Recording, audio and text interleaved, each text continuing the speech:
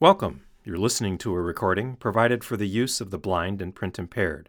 Materials or items read on Airs LA are the copyright property of the original authors and publishers. No unauthorized use or duplication is permitted. Hello, and welcome to this series of readings from Discover Magazine, a presentation of Airs LA. Today's article is from the Vital Signs series, and it was written by Douglas G. Adler. It appears in the November-December issue of the magazine. A penny for your thoughts. This 20-year-old college student didn't even want to come to the hospital. But when his friends convinced him to go to the emergency room, his erratic behavior was only the first sign that something was amiss. I walked briskly into the emergency department to see a new consult, wolfing down a protein bar on the way. When I got there, I saw the patient in question calmly sitting up on a stretcher, surrounded by a group of trendy-looking young adults. The patient, Chad, was a 20-year-old man who had been brought to our hospital by some of his college classmates. Chad was dressed casually, in jeans and a t-shirt, and he obviously needed a shave and a shower. His hair stuck out at odd angles, clearly not having been combed for some time. He presented a stark contrast to his well-dressed and groomed friends. Chad himself did not have what physicians call a chief complaint, or a specific reason for coming to the doctor. Rather, his friends convinced him to come with them to the ED, because they were worried about his recent odd behavior. Chad, however, insisted to me that he felt fine. One concerned-looking young man, who said he was Chad's roommate, told me about Chad's sudden behavioral changes. He used to be a straight A student, but now he mostly skips class. His roommate described how Chad had started sitting still for long stretches of time without moving, while at other times he appeared to have boundless energy, staying up all night reading voraciously or listening to music, and then going out for a long run as soon as the sun came up. Meanwhile, a tearful young woman in the group said that, until just a few weeks ago, she had been Chad's girlfriend. "He and I used to be so close, almost inseparable," she said. "But a few weeks ago, he started to become very irritable when I was around him, as if everything I said bothered him." She described how Chad abruptly became distant and appeared to lose all interest in dating her, or anyone else for that matter. "We ended up breaking up because of it. I was devastated," she said. The emergency physician had already ordered some routine blood work by the time I arrived on the scene. Chad wanted to leave as soon as possible, but I convinced him to stay until his tests came back. His physical exam was unremarkable. He looked like a healthy young man. What's more, his blood work showed that he was not under the influence of any drugs or alcohol. Indeed, most of his lab results were entirely normal, except for his liver function tests, or LFTs, which were all slightly elevated. The ability to accurately analyze LFTs is a skill that most physicians acquire slowly over years of practice. There are many different patterns of injury that this handful of blood test results can indicate. Is the source of the abnormal blood test the liver, the gallbladder, which sits underneath the liver, or the bile ducts?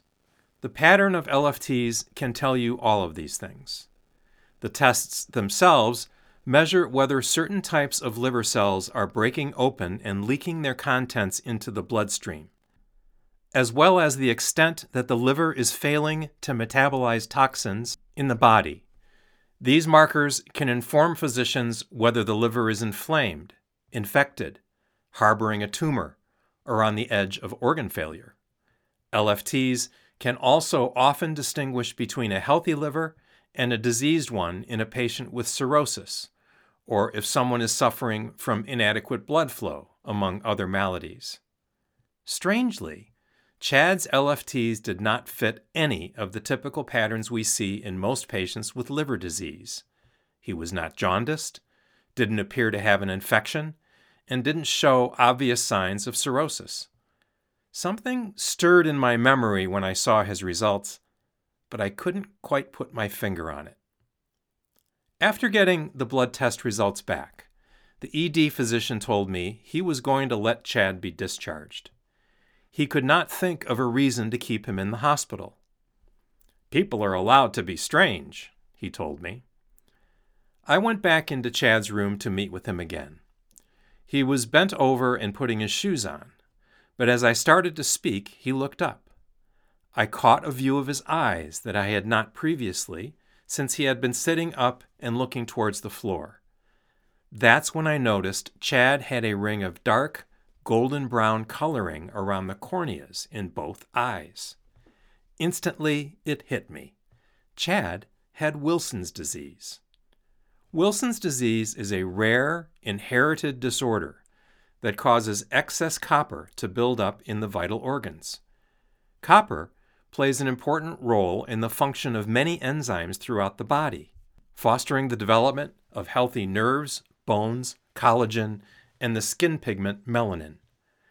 Copper also regulates the enzymes that oversee iron transport within the bloodstream, as well as those that create healthy connective tissues. Many foods naturally contain copper. Normally, our bodies closely control the amount in blood and organs by using specialized proteins and enzymes to excrete excess copper into our bile, where it can be passed into the bowels and removed. Patients with Wilson's disease, however, have an abnormal gene that results in poor copper excretion. As a result, they accumulate copper in their bodies until levels eventually reach concentrations that are toxic. This accumulation builds up within the eyes, where copper deposits like those Chad clearly had, known as Kayser-Fleischer rings, can be found. Although too much copper in the body can impact many organs, the two most commonly affected are the liver and the brain. Chad's abnormal LFTs and odd behavior suddenly all made perfect sense. Metals or other substances that build up in the body often lead to abnormal behaviors such as mood swings, variable energy levels, or confusion. Copper is no exception. In medical school, I often heard that if a young person develops new psychiatric issues out of the blue, copper overload may be responsible. That's because Wilson's disease often manifests in this age group. These so-called neuropsychiatric symptoms can even emerge before any signs of liver failure. Interestingly, the mechanisms by which excess copper causes these problems remains unknown. Once we had a diagnosis, things started to move quickly. I admitted Chad to the hospital for tests to further confirm the diagnosis and evaluate the severity of his disease. Further blood tests confirmed that he did in fact have Wilson's disease. Meanwhile, a formal eye exam by an ophthalmologist proved that he had copper deposits in his eyes. A liver biopsy also showed significant accumulation of copper in that organ as well. Wilson's disease is quite rare, estimated to occur in 1 in 30,000 to 40,000 individuals. Some patients with Wilson's disease present with full-blown liver failure and require a transplant. If untreated, the disease is often fatal. With appropriate diagnosis and treatment, however, life expectancy is normal. Fortunately, Chad's case had not progressed that far. We had a dietitian educate him on how to avoid copper-rich foods, including nuts, certain meats, and shellfish, among others. Chad was also started on a drug to actively remove copper from his body. During a follow-up visit a month later, blood tests showed that Chad's copper levels had started to normalize. Chad was clearly embarrassed about how unusually he'd been acting. He said that it was difficult to think about all that he had said and done in the weeks leading up to his diagnosis.